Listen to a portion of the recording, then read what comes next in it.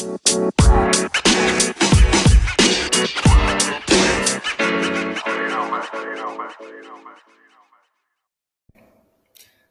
guys, welcome to the next episode of Infinite Basketball. I'm your host Alex, and we will get started. So today, as we know, the NBA playoffs are continuing and have started on Saturday. This is very exciting occasion, most exciting time of the year for the NBA. So today I'm going to give you guys my predictions of who will win the NBA playoff series that are going on right now. And I know each team has already played at least one game, but I predicted all the series before they played their first game. So I didn't predict the series in the middle of the game. I predicted it before, just so you guys know. But first, before we get into that, I'm going to give you guys just a short recap of what happened in the play-in tournament. Because four of the teams in the play-in tournament went to the playoffs, and then four did not. So I'm going to tell you who those teams were by recapping the games. So the first game I'm going to talk about is Hornets versus Pacers. Yeah, this one, the Pacers just dominated the whole way. Hornets just didn't come out with enough energy. I feel like the Pacers had more energy and had more of a game plan to them. Hornets defense was just all over the place, like as in they didn't know what they were doing out there. And the Pacers, I mean, they looked like they came in with a plan. They were Doug McDermott especially was draining threes in the first quarter. Sabonis wasn't real high on points, but he had 21 rebounds and almost a triple-double with 9 assists. Malcolm Brogdon did pretty good in his game back, 16 points, 8 assists. And they also got some really, really nice plays from their bench and role players, the Pacers. So everyone really had a solid night for them. They had 8 in double digits, so that helped a lot. Yeah, the Hornets, Rozier had a really off night from 3. 0 of 9 from 3. LaMelo was really bad on the plus-minus, minus 35 when he was on the floor. But the one bright spot for the Hornets in this game was Cody Zeller. I mean, no one's seeing what he did this game. He went 7 for 7 from the floor, made all 7 of his shots, and made all 3 of his free throws and got 17 points. Other than that, nothing was really going too well for the Hornets. Bridges had a solid night, 23 points, 8 rebounds, 4 assists. But that was really about it for the Hornets. Devontae Graham, I mean, could not find his groove at all. I mean, it just wasn't good for the Hornets this night. But this is the Pacers have more guys with playoff experience on their team, and the Hornets, a lot of those guys, they have not had much playoff experience. So for a young Hornets team like the one they have, this game was very important to them, and now that they can learn what to do the next time they're in the situation. So this game gave them experience, which is good. Which is good. So really, that, believe it or not, that isn't the worst thing that could have happened ever to the Hornets, because they're going to learn from this situation and build on from it and be like, okay, we're not going to let that happen again. So they really did learn from this situation. And like I said, with the young players they have that are going to be on this team for a while and are going to keep playing, that's important. All right, on to the Wizards-Celtics game. So the Pacers advanced to the next game in the play-in tournament. But let's talk about Wizards-Celtics. So this game, I mean, was a comeback for the Celtics. They outscored the Wizards by 20 in the third and fourth quarters combined and won by 18 points. The first half, the Wizards were up by 2. But, I mean, like I said, it was a comeback for the Celtics. Yeah, the Celtics played really solid defense, especially in that second half. But the most important part was Jason Tatum. He exploded for 50 points. And like I said in the podcast a week ago, I said that for the Celtics to win, he would need to have a big scoring night. And they won, and he did have a big scoring night. So I was right on that part, but I still did predict the Wizards. He made 9 shots from 2, 5 threes, made 17 free throws. I mean, that's really good. But it wasn't just him. He got a lot of help from Kemba Walker, which really helped them out. Because if the Celtics didn't get that help from him, this game would have been a lot closer. And Kemba needs to play more games like this in the playoffs. If they could get him consistent like this, that would be great for them. Kemba scored 29, made 6 threes. Very solid game for him. Other than that, there wasn't much scoring going on for the Celtics, so that's why they're really going to need Kemba to step it up. And on the defensive end, they did very good on Russell Westbrook. Well, for him, he still got 20 points, 14 rebounds, 5 assists, but didn't get near that triple-double with the assist. And he had a really off shooting night, 6 for 18, 0 for 4 from 3. Bradley Beal was 1 for 6 from 3. Davis Bertans, the Wizards' really good three-point shooter, he was 0 for 7 from 3. So good defense from the Celtics in this one to get back in the game. So that had the Wizards face the Pacers, Celtics secured the 7th, Hornets were eliminated.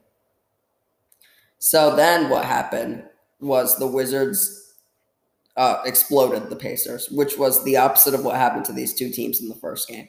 Because the Wizards in the first game, they lost the Celtics by 18. Pacers blew the Hornets out of the water. So, I mean, but this was the opposite. Big third quarter for the Wizards. They scored 48, outscored the Pacers by 17 in that quarter. Yeah, for the Pacers, they had a triple-double from Sabonis. Brogdon was even better than the last game with 24. But other than that, the role players weren't the best. Doug McDermott still gave a solid contribution to the team. And the other guys were okay shooting ball. On the offense, the Pacers were about average, a little bit above, but they could just not stop the Wizards. Wizards, Russell Westbrook did better shooting this game. He had 15 assists this game. And how about Daniel Gafford? He's been really good for the Wizards, which is surprising a lot of people. He scored 15 points, 13 rebounds. He had 5 blocks too. So impressive. Bradley Beal, a lot more efficient this game, 4 for 7 from 3, 25 points. So just they fixed the things that they did wrong, really, the Pacers. And their defense was good enough. So that made the Wizards the 8th seed, and the Pacers were eliminated. So basically the play-in tournament meant nothing for the Eastern Conference. Everything stayed the same. Now the Western Conference, we have the Spurs played the Grizzlies first. This game was a really defensive game. 4 times occurred when a team scored under 20 points for a quarter. Happened to the Grizzlies 2 times, and same for the Spurs. So the Spurs, one of the main reasons they lost was actually because 2 of their star players, DeJounte Murray and DeMar DeRozan, each had really off shooting nights. They combined for 9 of 38 from the floor. Just let that sink in. That's how many shots they missed. 9 of 38. Made 9 of their 38 shots. DeRozan still had 20 because he made 10 free throw points. DeJounte Murray still had a triple-double, but still, those shooting numbers are not going to give you the win, especially since they're their star players. Murray had a triple-double, like I said, 10, 13, and 11.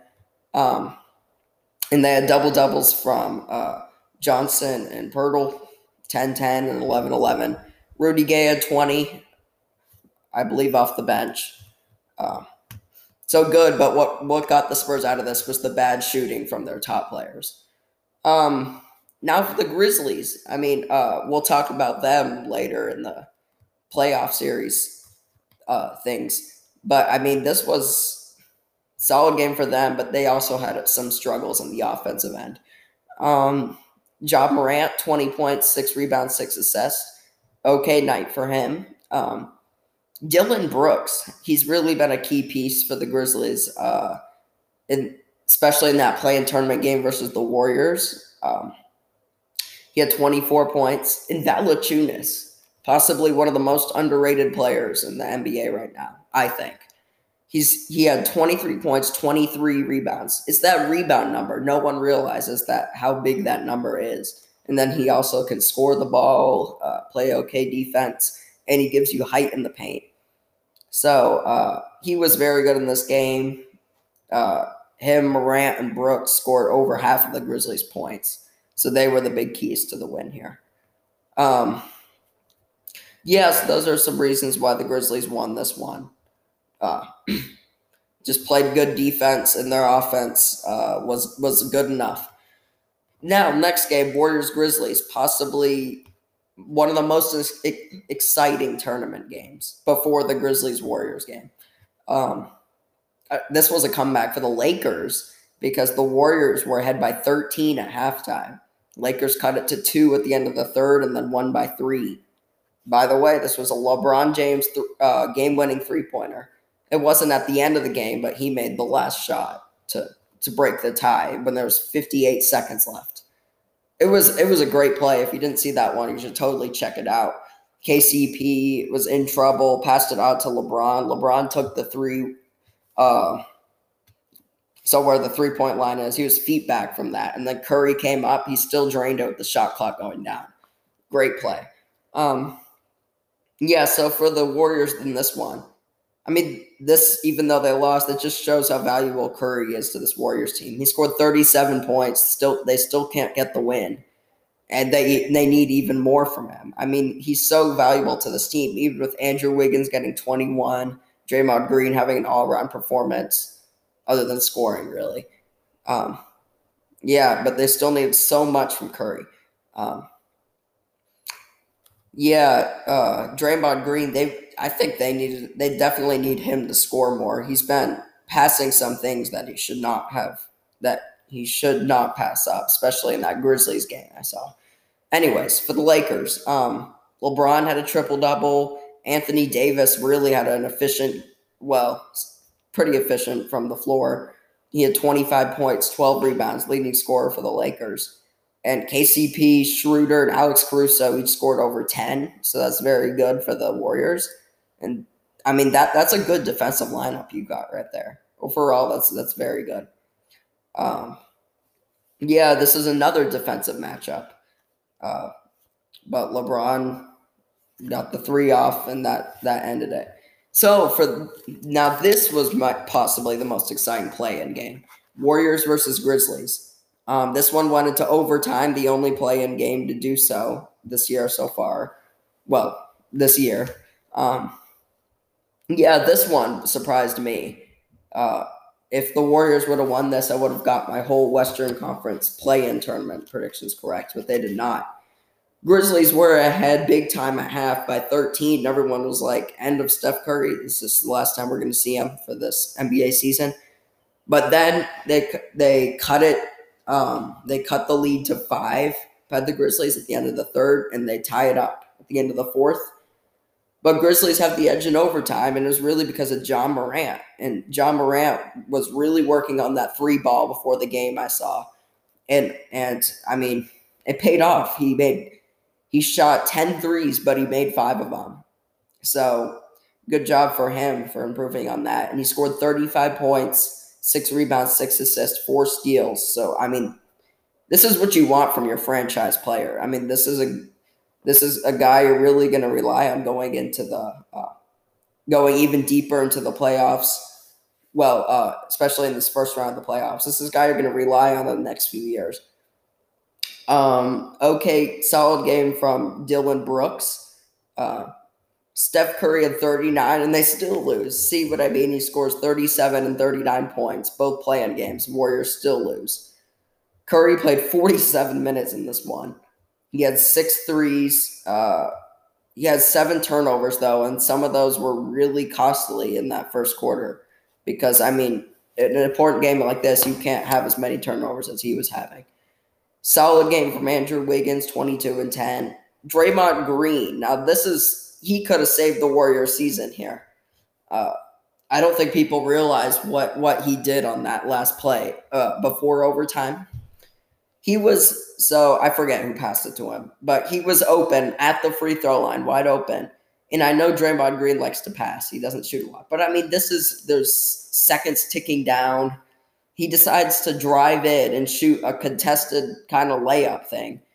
But instead of shooting that jumper, and he can make that jumper. That might not be his best spot, but he can make that. I mean, and you got to shoot that when the game's on the line. He had made a three earlier in the game. I mean, he's got to take that seriously. He took a much worse shot than that, than he should have.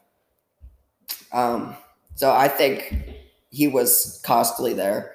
Draymond Green also had 6 turnovers. Turnovers were high for the Warriors this game. They had 21. Draymond Green still had a triple-double, though. Curry probably should have started out more hot than he did, but he really started heating up in the second quarter and late first. End of both of those quarters. But Ja Morant just worked on the 3-ball, and that's a big reason why they won. If he wouldn't have been hitting those threes, this would have been hard for the Grizzlies to pull off because the Warriors were giving him those threes. Okay, so that's the end of my play-in tournament recap. So the Grizzlies ended up getting the 8th seed, Warriors eliminated, and the Spurs eliminated, and the Lakers retain the 7th seed. So I'll start out with the first playoff series here. Let's see. All right. So I'm going to start out with the Eastern Conference here. So I'm going to predict. So the Wizards got the 8th seed again. Sixers got the 1st. So the first matchup here, we have 76ers versus Wizards. I predict the 76ers will win this series. Okay? First of all, it is very rare for an 8th seed to knock out a number 1 seed. And here's some reasons I think the Sixers will not get knocked out here. First of all, the Sixers have been very good on offense and defense this season. And it's really been because of Embiid, who has got some mentions for Defensive Player of the Year. Ben Simmons has also. They have 2 Defensive Player of the Year candidates. And they've also got Danny Green, who has been known as a good defender, and Tobias Harris. So here's the problem the Wizards are going to have. They're going to have Ben Simmons, the tall Ben Simmons, guarding Westbrook. Westbrook's not going to have the height advantage at point guard in this matchup. Ben Simmons is one of the tallest point guards in the game right now. And they really do have a tall starting lineup, the Sixers team. Ben Simmons is averaging 14 points, 7 rebounds, 7 assists in the season. An all-around performance with all defensive level defense. And he's going to be on Westbrook. Now, while Westbrook is averaged a triple-double this year and should get some mention for All-NBA, he's got Ben Simmons on him, the tall guy. This is going to be hard for him to get rebounds, Westbrook. And by the way, this series already played their game 1. The 76ers won by 7 points. And Westbrook only grabbed 5 rebounds. I'm telling you, it's going to be hard for him to get rebounds, especially with a tall Sixers lineup they have. So first of all, Westbrook is not going to be in his triple-double form. It's going to be harder for him to get that. Second thing, Danny Green, who I was saying was a good defender, veteran, has 3 championship rings, played a key role for the Lakers last season in their championship, and also for the Raptors with Kawhi Leonard. He's just been winning championships everywhere and then won one with the Spurs. And so now we have Danny Green with this guy has a lot of playoff experience. That's the other thing about the Sixers team. That whole starting lineup, they've played in the playoffs before. Embiid's been in there for a few seasons, so has Simmons. And Tobias Harris up there, he's been in the playoffs. Danny Green definitely has. He's won 3 championships. And then Seth Curry in the playoffs last year with the Mavs, playing the Clippers, and also that year when the Blazers played the Warriors in the Western Conference Finals. He was with the Trailblazers at that point. So he's got experience too. That's the thing about this team. And Bradley Beal, he hasn't – ever gone really that deep into the playoffs. Or, well, he actually has. I take that back. With John Wall back when he was there, his good buddy. But yeah, anyways, he's still going to have an experienced defender on him. And so, the backcourt for the Wizards, and we saw how hard it is for them to win, especially in the play-in tournament versus the Celtics when those guys are not on their game. Because those are the guys their offense revolves around. Beal for scoring, Westbrook for basically everything. Yeah, and the Sixers, since they've been so good on both ends, and they have Joel Embiid, the number 2 MVP candidate. I don't think he's going to win MVP. By the way, the top 3 got announced. Embiid's in there, so he is definitely top 3. I mean, he's averaging 29 points, 11 rebounds, 3 assists on the season. Even although the Wizards have had some good centers this season, switch around. I don't know if any of those guys can guard a number 2 MVP candidate. And Embiid's, stars show up in the playoffs. So if Embiid just wants to make his case stronger, he's gotta play really well this series.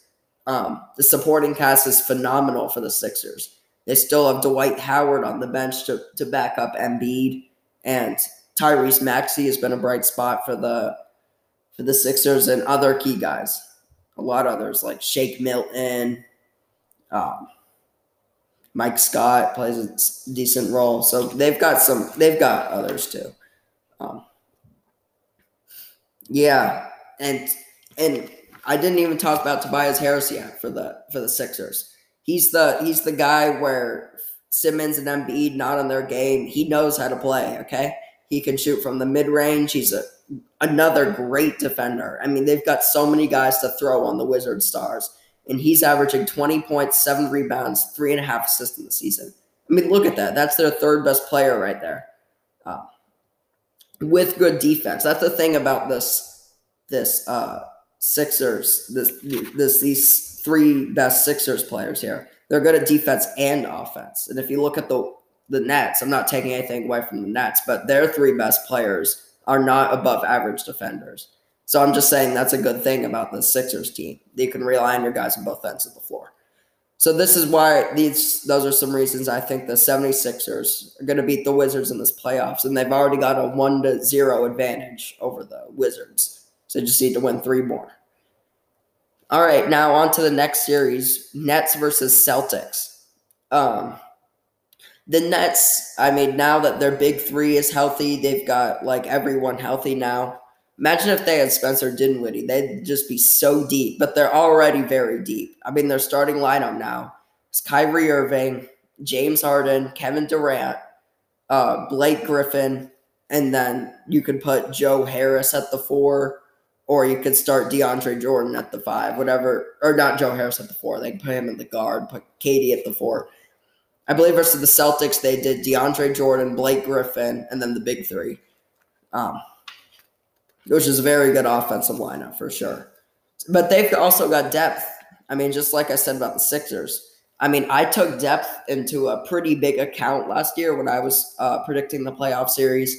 But it's going to matter just as much this year in the playoffs. And I only predicted, I believe, 1 series wrong last season. So I'm really going to take depth into a big account again and see if I can still get the series right.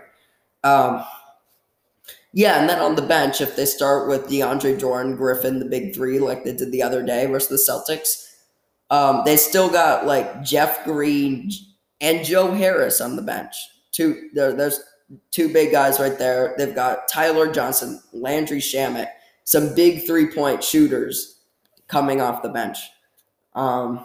They've also got Nicholas Claxton, who has made some very good plays this season, has had some good games.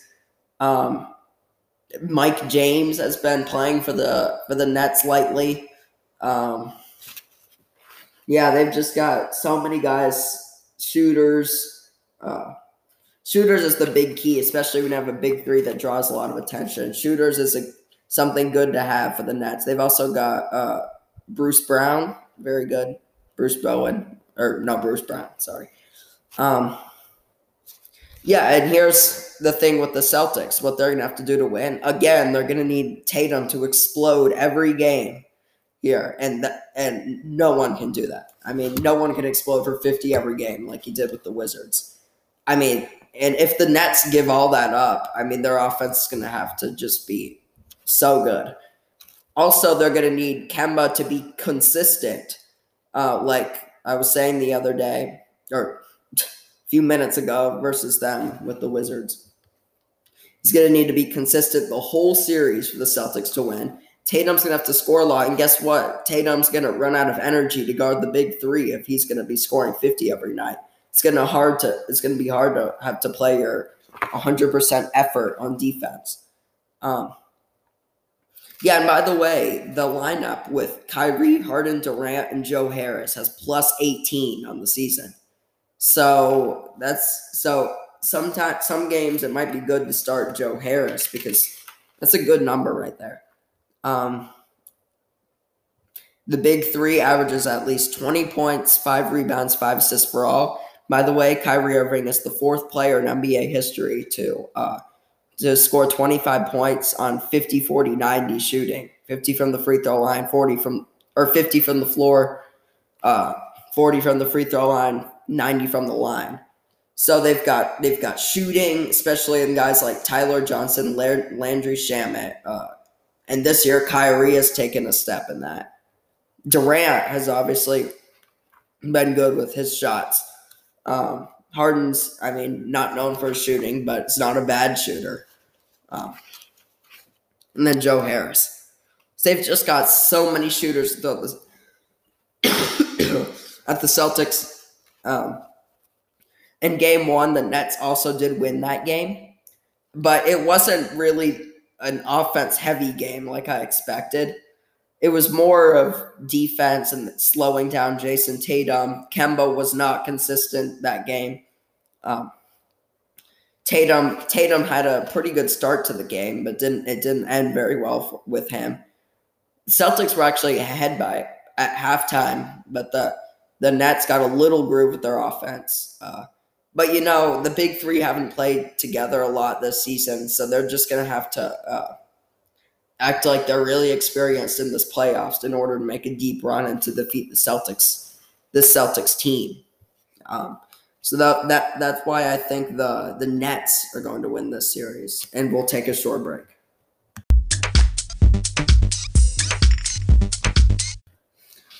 All right, guys, we're back. The next matchup I got was Bucks versus Heat.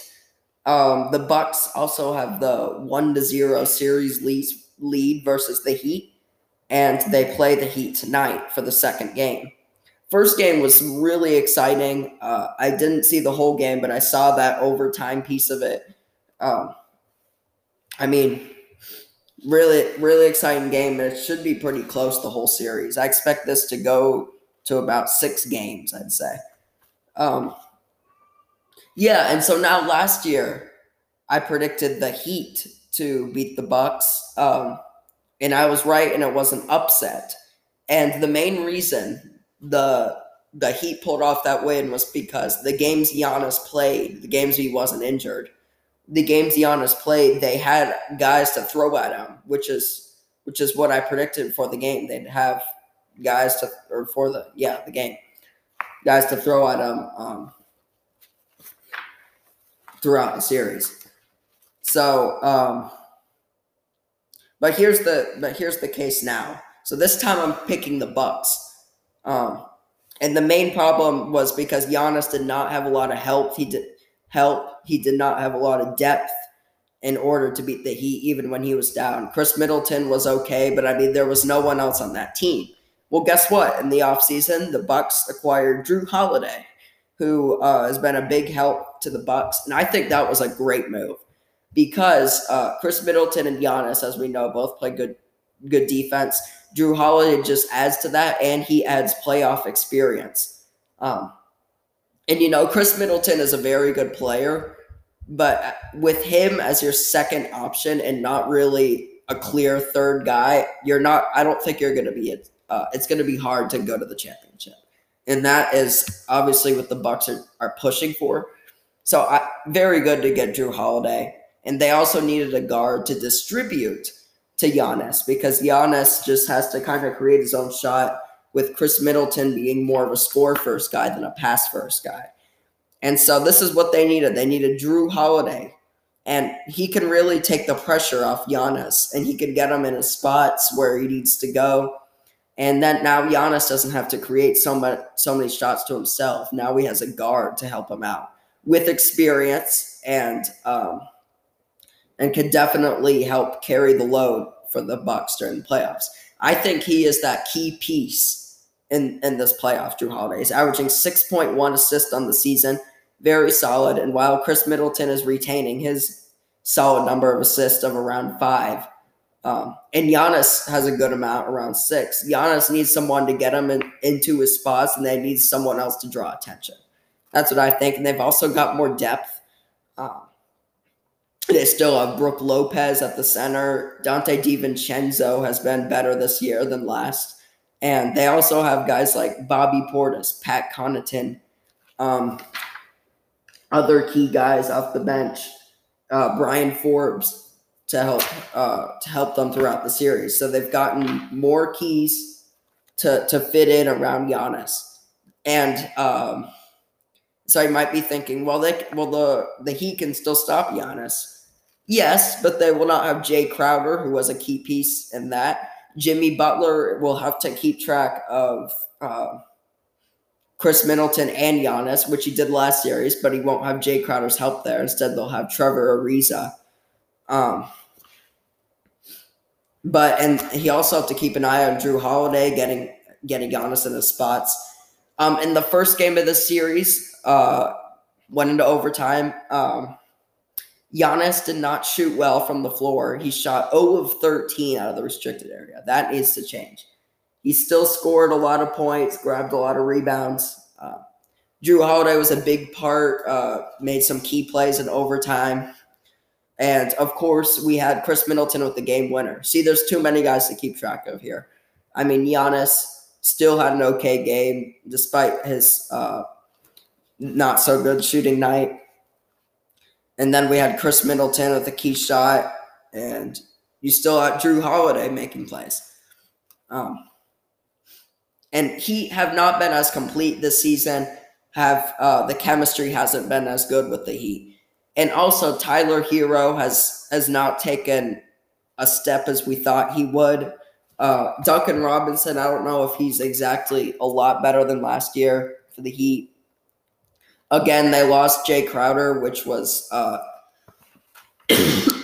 who was better than Trevor Ariza. They're still solid at the guard spot, though. They still got like Kendrick Nunn and Goran Dragic, but they're gonna need more help on the defensive end with Crowder out, and then Hero hasn't exactly been consistent every game here.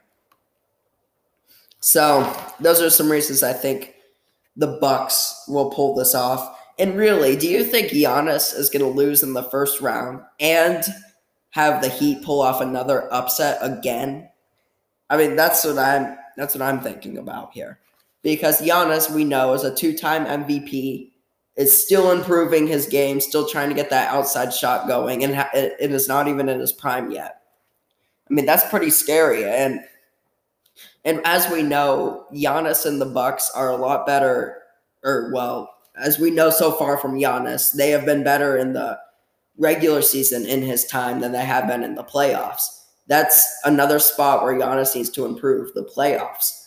I mean, I don't see him getting upset again in the first round while they're still the 3rd seed. They're not the first like last year, not as dominant, but they have more help. And Giannis, I'm sure, has been studying the film of the Heat here. Jimmy Butler, that was a good layup on him, or on Giannis there. He had to force the game into overtime, by the way. And again, as I've said a few times, we still have Chris Middleton to worry about, even though Drew Holiday is coming here. And some good evidence to that is he made the game winner the other night. So, and by the way, the Bucks lead the NBA in points per game. That's something to think about too. And, now that they've got their own sort of big three, that's what every team has nowadays. I mean, look at the Sixers. They've got Simmons, Embiid, Harris. Nets have Kyrie Harden, Durant. Bucks with Giannis, Holiday, and Middleton. These teams are just getting more and more stacked. And by the way, the Heat are 25th in scoring. So the scoring edge is going to go to the Bucks here. I think this is still going to be like a defensive matchup. But if it ever does come to the offense, don't be shy about the Bucks pulling it off. So that's why I think the Bucks are going to win the series. Again, I already have a 1-0 advantage, and they play again tonight for the game 2. All right, another really exciting series, Knicks versus Hawks. I believe the Knicks are going to win the series. Two pretty surprise teams. The Hawks we expected coming in the season. We saw that they were trying to make a playoff push better than I thought, and Coach Nate McMillan has been taking a step forward, got his deserved credit for Coach of the Year, and since they fired Lloyd Pierce, they've been a lot better than this Hawks team. But I'm picking the Knicks, and this is because of their defense for the most part. They have a top 5 defensive rating, and the Knicks actually won all 3 games they played versus the Hawks this series. The Knicks also have a top 10 net rating, so that's offensive rating minus defensive rating, and you want a high offensive rating, low defensive rating. So a high net rating is good. And the Hawks are not in the top 10 in that category. And a key part to the Knicks this season, and I know they've been known for their defense, but how about Derrick Rose bringing some good offense to the Knicks, coming off the bench, scoring 14 points and 4 assists this season.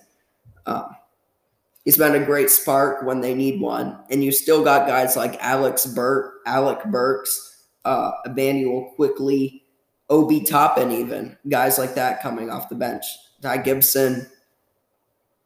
And by the way, the starting lineup of Elfrid Payton, Reggie Bullock, RJ Barrett, Julius Randle, and Nerlens Noel have 20 wins and 12 losses in their starting lineup. Very good number right there. And this is a very good defensive lineup overall.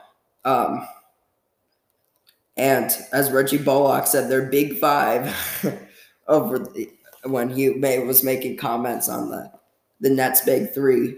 But they really are. Anyways, they're really a solid team playing together, as said in the stats here. And also some more defensive stats for the Knicks.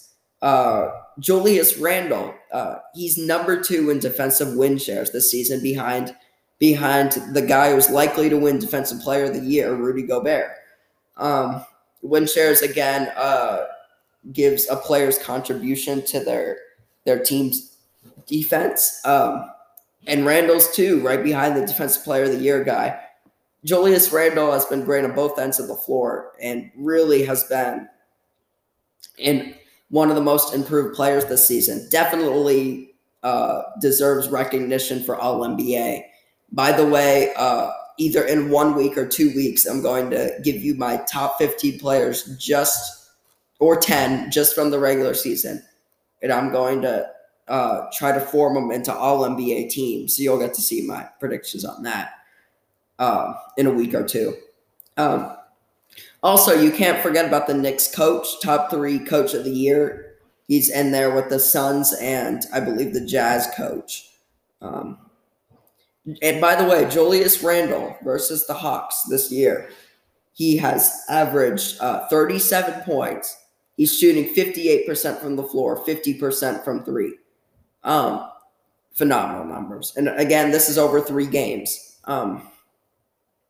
And while Clint Capella averages 14 rebounds and other key guys for the Hawks are there to try and bug Randle, he's just having a breakout season. Not many people can stop him here. But the Hawks did somewhat stop him there in that game 1. But the thing is, they still only won by 2 points. Like, even though it was a good game from him, because Alec Burks came off the bench and played really well. And it was really pretty unlucky for the Knicks. I mean, they were winning with less than a minute to go. But then Bogdanovic makes a key three. And then, of course, Trae Young with his shot at the end. And the Hawks won by 2. Julius Randle, I have no doubt, will get better throughout the series. The Hawks do have guys to throw at him, but the Knicks also have guys to throw at Trae Young. I just believe the Knicks top 5 defense in the NBA can get it done with a coach of the year, with a guy with a breakout season, and their starting lineup has been very efficient together. Those are the main 3 reasons I think the Knicks are going to have the win over the Hawks, and then the Hawks' key players like Trae Young, Clint Capella will have challengers. Okay, so that's why I think the Knicks will pull this off. This should be a very exciting series overall. I can see this one going to 7 games.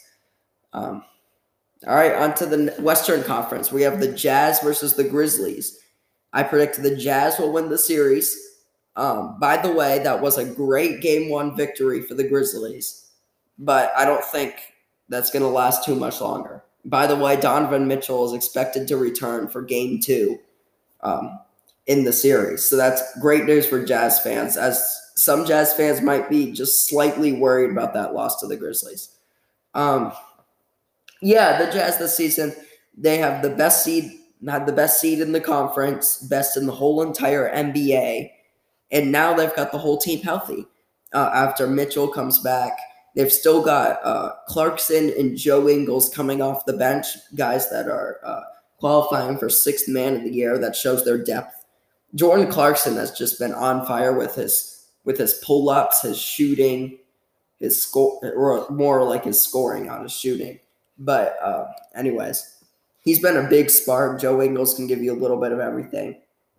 I mean, this Jazz team just doesn't have anything missing with them. They make the most threes in the NBA this season. Their defense is a top 3 rating, and their offense is a top 5 rating. There's nothing they're missing here. And the Grizzlies, on the other hand, their offense is just average. Nowhere near the top 5 for the Jazz.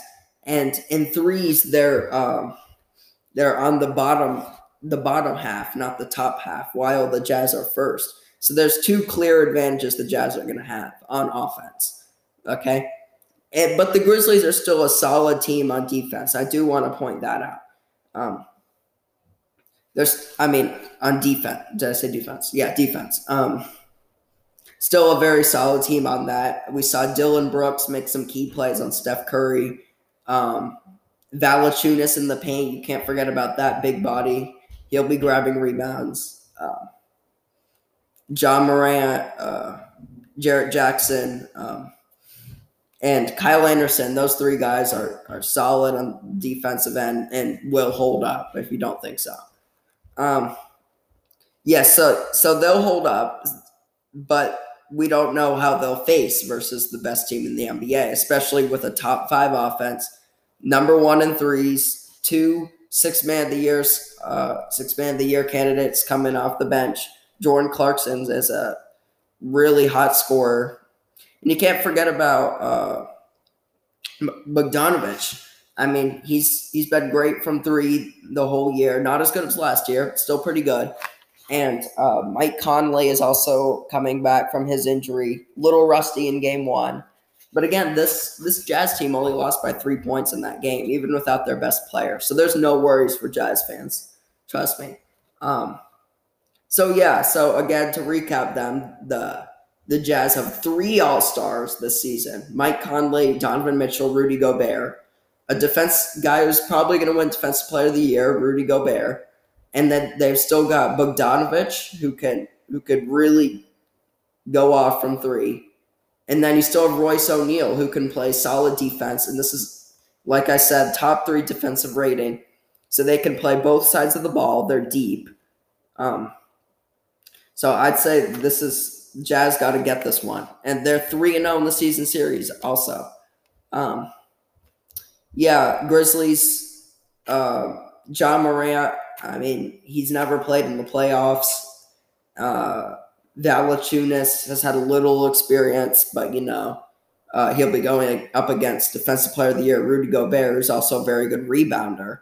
So it's going to be tough for the Jazz guys to get going, especially since Mike Conley will be on John Morant. I expect this to be a defensive matchup throughout, but if it is offense, lean towards the Jazz here. Top 5 in the rating, first in threes, like I've said a few times. So I expect Jazz to come out in this one. Next matchup, Suns versus Lakers. I'm going to go ahead and say this was the toughest one to predict. I do think the Lakers will come out with it. Suns won game 1. I'd say there should be a little worry for Lakers fans, just a little bit though. But here's why I think the Lakers will pull it out. First of all, they have the best defensive rating in the NBA at 106.8. And they've also got great rebounders on their team. And they have a lot of size. So, we have LeBron over here averaging he's going to grab 7 or 8 rebounds. And he might even get a triple-double like he did in game 1. And we always have Anthony Davis there, who will also get you 8 or 9 rebounds. And then Andre Drummond, who has averaged a slight, below what he's used to, but still 10 rebounds per game is going to help them out a lot. Now, it is fair to say that the Suns have a good chance to match that, and DeAndre Ayton played really well for the Suns in game 1. And he did well on Drummond, and he got his share of rebounds. So the Suns really did a good job that day, and they also did a good job of limiting Anthony Davis because they can throw guys on them. They can throw Sarge at him, which he won't help a lot, but he'll have a little bit of size to match up. But they'll also have guys like Torrey Craig, Jay Crowder, who helped with Giannis last year, and Jay Crowder also can help out with LeBron. So while the Suns do have got guys to throw with the Lakers just have slight amount of more size, and they also have experience. This is really an interesting one. I still don't really feel confident with my choice of the Lakers, but I do lean slightly towards them because you can also, on Chris Paul, who, by the way, was in and out of the game in game 1, they can put KCP and Alex Caruso on Chris Paul, and you still have Dennis Schroeder in the backcourt. But the main concern here for the Lakers is Devin Booker. He scored 34 points. He had 7 rebounds and 8 assists in game 1. That's going to be the main worry because I don't think DeAndre Ayton is gonna beat up Anthony Davis and Andre Drummond every night. That's not going to happen. Okay, but I could definitely see Chris Paul not doing the best like he was doing. But Devin Booker has got to be a concern for the Lakers here. But they can also throw KCP and Caruso on him. Schroeder needs to play some good defense. But the Lakers still have guys to throw at them. And you can't forget that Montrezl Harrell played off the bench in game 1. They still got Wesley Matthews, Ben McLemore, Markieff Morris, THT. The Lakers, they're just so deep, but so are the Suns to match up with that. So, really, I just give a slight edge to the Lakers here. The Lakers better than the Suns in rebound percentage. They have a slight amount of more depth than the Suns, and they have the best defensive rating in the NBA. Expect this to be a defensive matchup. Again, Devin Booker is just going to be the main concern for the Lakers. The Lakers are also going to have to try to match up with the Suns' better offensive rating, assist percentage, and net rating. So the Lakers are just going to have to play well on both sides of the ball. Andre Drummond is going to make sure DeAndre Ayton doesn't get more rebounds than him. Anthony Davis is going to have to get into a groove. LeBron's going to have to be LeBron. And KCP and Caruso are going to have to do and Schroeder are going to have to do a solid job on Devin Booker. They did all right on Chris Paul, but it is fair to say that he was injured too. Okay? So many key things that need to happen for the Lakers to win this one. Expect this one to go to around 7 games. Okay? Let's see. We have 2 more series here. So next one, we have Nuggets versus Blazers. I hate to go against the guy who's really likely to win MVP, Jokic, but I got to go with the Blazers here. But here's why. First of all, we got to talk about the backcourt. This is where the Nuggets would really want Jamal Murray because he could match up or at least explode for games to match up with Damian Lillard. And then Will Barton could try to, score some points too, but he's also injured. So instead, we have Facu Campasso and Austin Rivers versus McCollum and Lillard. Okay, this is just a total mismatch right here. All right, big blow for the Nuggets getting 2 of their extremely key players injured. You might have been like, when you heard Will Barton was out, Nuggets fans were probably like, I mean, yeah, this is pretty bad, but not the worst thing. It's actually pretty bad because that you have 2 guys who are just known for their scoring. Damian Lillard has been a top scorer this year, no doubt. McCollum had a good start to the year and has still done pretty well after his injury. And by the way, in game 1, if you want some proof how mismatched this is, Facu and Rivers combined for 14 points of the Nuggets. McCollum and Lillard combined for 55. And the Blazers won game 1 by 14 points. Okay? And by the way, on the season, Facu and Rivers are just going to score around what they did, around 14, 15 points. Their average combined is 15 points. Again, all these stats are rounded. And McCollum and Lillard went a little over their regular season average. Now, but their average for the season is 51 combined. But still, that's such a mismatch. 36 points over. So this is the first place where there's a clear advantage. It's not like Austin Rivers and Facu are really known for their defense either. So McCollum and Lillard they just got to keep balling, keep doing their thing. And here's the next thing. Jokic, expect him to win the center battle, but you can still throw different guys on him. Jokic is averaging 24 points, 11 rebounds, 8 assists, fairly close to a triple-double. And, this is your MVP right here. But the thing is, the Blazers can make up for him by doing other things, like Enes Kanter, as we saw that 30-rebound game versus the Pistons weeks ago. He can help out in the rebounding, and Nurkic can do a little bit of everything. He can help out with the defense. So you have 2 very great centers to put on Jokic to see what they can do. So it's not like this is a total mismatch at the center spot. And this is the place where the Nuggets really need to have an advantage if they want to pull off the series. So we're going to need a big series from Jokic. Offensive matchup. That's what I expect this to be, because we have the Blazers are definitely not known for their defense, but their offense is what gets them the win and their crunch time performances. So for the Blazers, they're going to need Lillard and McCollum, like I said, keep doing their thing. They also got Norman Powell at the trade deadline. Very solid addition. He provides great shooting, just adds on to the offensive role. And then Robert Covington, if they do need help on defense, he can help out. Nurkic can help out a little bit.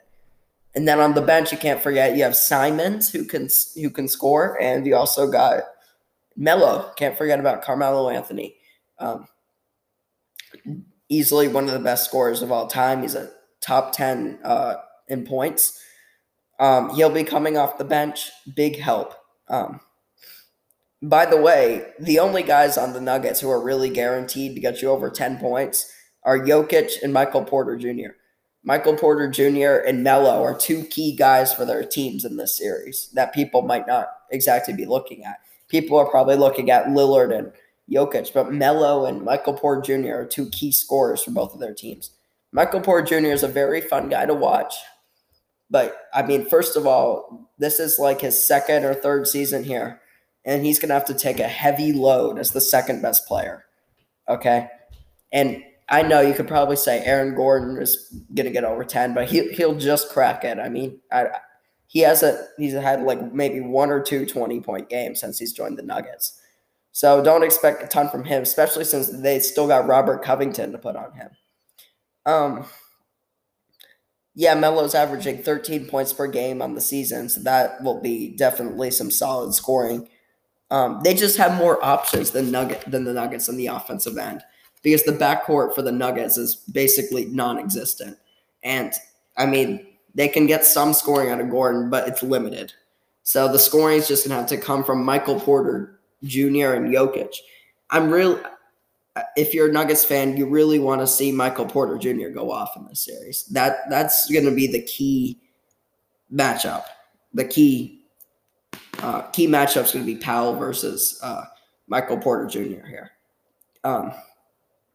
Yeah, so that's what you want to see if you're going for the Nuggets. Again, I have nothing against the Nuggets. I've loved watching the Nuggets this season. I mean, they've been so exciting. But I just want to make my case clear that the Blazers are going to win this playoff series. And I don't think it's even going to go that far. I think it's going to maybe go 5 games. I don't see this going 7 games. Again, no disrespect to the Nuggets. I just really have a lot of confidence in the Blazers in this one. We'll take one more short break and I'll be back with my last playoff series prediction.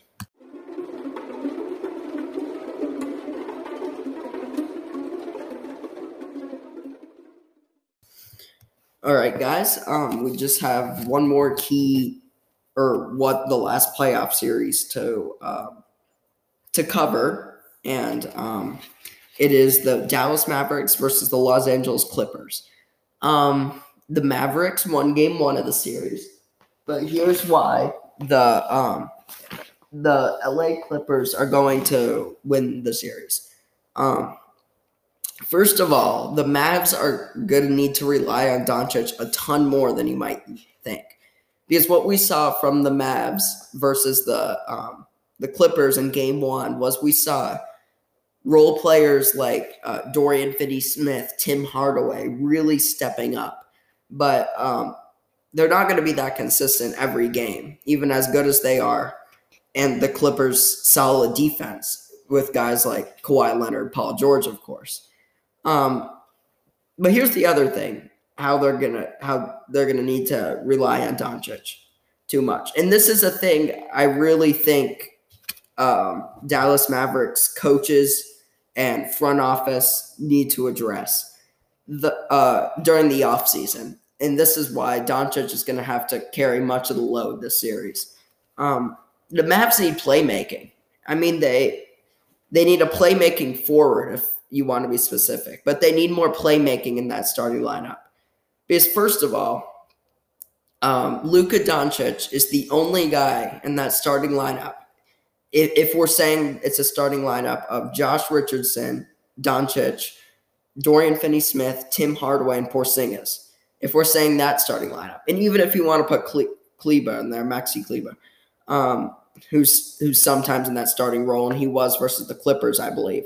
Even if you want to put him in there, all those guys don't even average 3 assists, by themselves. Like, none of them average over 3 assists per game, okay? And also, even though Doncic is a top passer, he was top 5 in assists at the end of the season, the Mavs finished 26th out of all the 30 teams in assists. So there were only 3 teams worse than them. Okay. And even though Doncic was one of the leading assisters, they still weren't up there. And it's because of the role players. The role players, I mean, they just don't have passers on their teams. And the ball moving, it all evolves around Doncic. So imagine if he has an off game. which is very unlikely he will. That's why the Clippers are going to have to play really well this series. But still, like, the role players aren't going to make their shots every game here. But they did a very good job on that in game one. But I believe that's not going to happen every game. Okay, so that's really something I really want the Mavs front office to address if you want Doncic to reach his potential. Because Mavs fans might be thinking, well, the Clippers won last year. They played versus the Mavs in the playoff series because they also played them last year. They won in 6 games. Doncic literally did everything he could, and they still lose. And you still think they're going to lose next year? I mean, and you still think they're going to lose this year? And yes, it's because they really have something that they need to address. And it's because of the playmaking. I mean, really. Doncic is over here, top 5 in assists, still is 26th. I mean, they really need a forward, maybe in the draft or something, maybe free agency. But that's what they need to address to go farther in the playoffs. I mean, plus it is a little unlucky that they're playing the Clippers 2 straight years because they have more of a 1-2 punch. They can go with Kawhi and Paul George, while Porzingis will have some off games. So I just think they need a playmaking forward, someone who can create shots while Doncic is coming off the bench. And also some more proof to that, Doncic has the highest usage percentage in the NBA. Usage tracks a bunch of things like how often you shoot the ball, how often you pass the ball. Basically, it has to do things when the ball is in your hand. It basically shows how much of a load you're taking. And Doncic is number 1 in the NBA in usage percentage. Okay? So he's doing – that just shows how much of a load he's taking for this Mavs team. And while the Clippers are more balanced, they have Kawhi Leonard, who's averaging 25 points, 6.5 rebounds, 5 assists. Paul George, 23 points, 7 rebounds, 5 assists. That's more of a balanced attack than Doncic going for like 30 or 40 with a triple-double. Okay, that's going to be hard to do every game. And this is why Doncic is so good, because he does that really often. I'm just saying it's going to be so hard versus the Clippers, who can play more defense, have more depth, and have guys that have more playmaking on the offensive end, and Kawhi and Paul George. And you also have playoff Rondo. Don't forget about him coming off the bench. Key point guard for the Clippers these next few games. And by the way, the Clippers lead the NBA in three-point percentage this year, with 41% of their threes going in. The Mavs are at 36%. And that number is going to have to go up in this series if the Mavs want to win, because those are the shots the role players are going to have to hit, like Hardaway, Finney-Smith, Josh Richardson, Kleba, Porzingis, basically everyone on the team. That's going to have to go up. They also lead the NBA in free throw percentage, and I know that might have jinxed them the other night because they missed some key free throws down the stretch. But I believe the Clippers are going to come back in this. I mean, I can totally see Doncic scoring like 40 points again. I can totally see him being good every single game, but it's the role players. How are the guys around him going to do? That usage percentage is going to be so high after the series, I think. I just want to make this clear. It's not Doncic's fault that if the Clippers lose this series. It likely is not going to be that. Very likely isn't. It's going to be the role players. They're going to need guys to step up when he's off the court, guys to take the load off of him so he can take a break. I mean, really. Doncic is just such a good player, but they need to build around him more, the Mavs. Clippers are just more balanced. That's the main reason I have the Clippers winning this one. And also, the Clippers are hungry. I mean, it definitely didn't seem like that last night, but they got to show that hunger they have because of losing to the Nuggets when up 3-1. That was one of the greatest comebacks in NBA history for the Nuggets. With Jokic, Jamal Murray, they led the comeback and won the series in 7 games versus the Clippers while they were down 3-1. Okay, and also that was the second straight series they came back from a 3-1 deficit. So Clippers got to show that hunger out there. They just got to show more aggressiveness than they did in game one. Okay. So just look for that. I believe they play tomorrow night. Also, the Mavs defense was good last night. I mean, the Mavs did many good things last night. They did have a little luck, but that wasn't the main point. They had role players making shots. They were playing good defense. I mean, it was just a great night for the Mavs. But I don't see that happening every night. And also, you can put like Kawhi, Paul George, guys on Doncic. By the way, Doncic is averaging 28 points, 8 rebounds, 9 assists in the season. Shows again how much of a load he's taking scoring and passing wise, and just how good he is in general. But I just want to, hopefully I made the case pretty good with that Doncic needs some help, needs some playmaking helps, and just so he can have a break, play some defense, get the Mavs defense going. But anyways, Mavs played great in game one. We'll see how the rest of the series goes. It should be exciting, guys. Just keep watching the games. I'm hoping my predictions are correct, of course. And we'll see what round two brings to us. And hope you like this episode.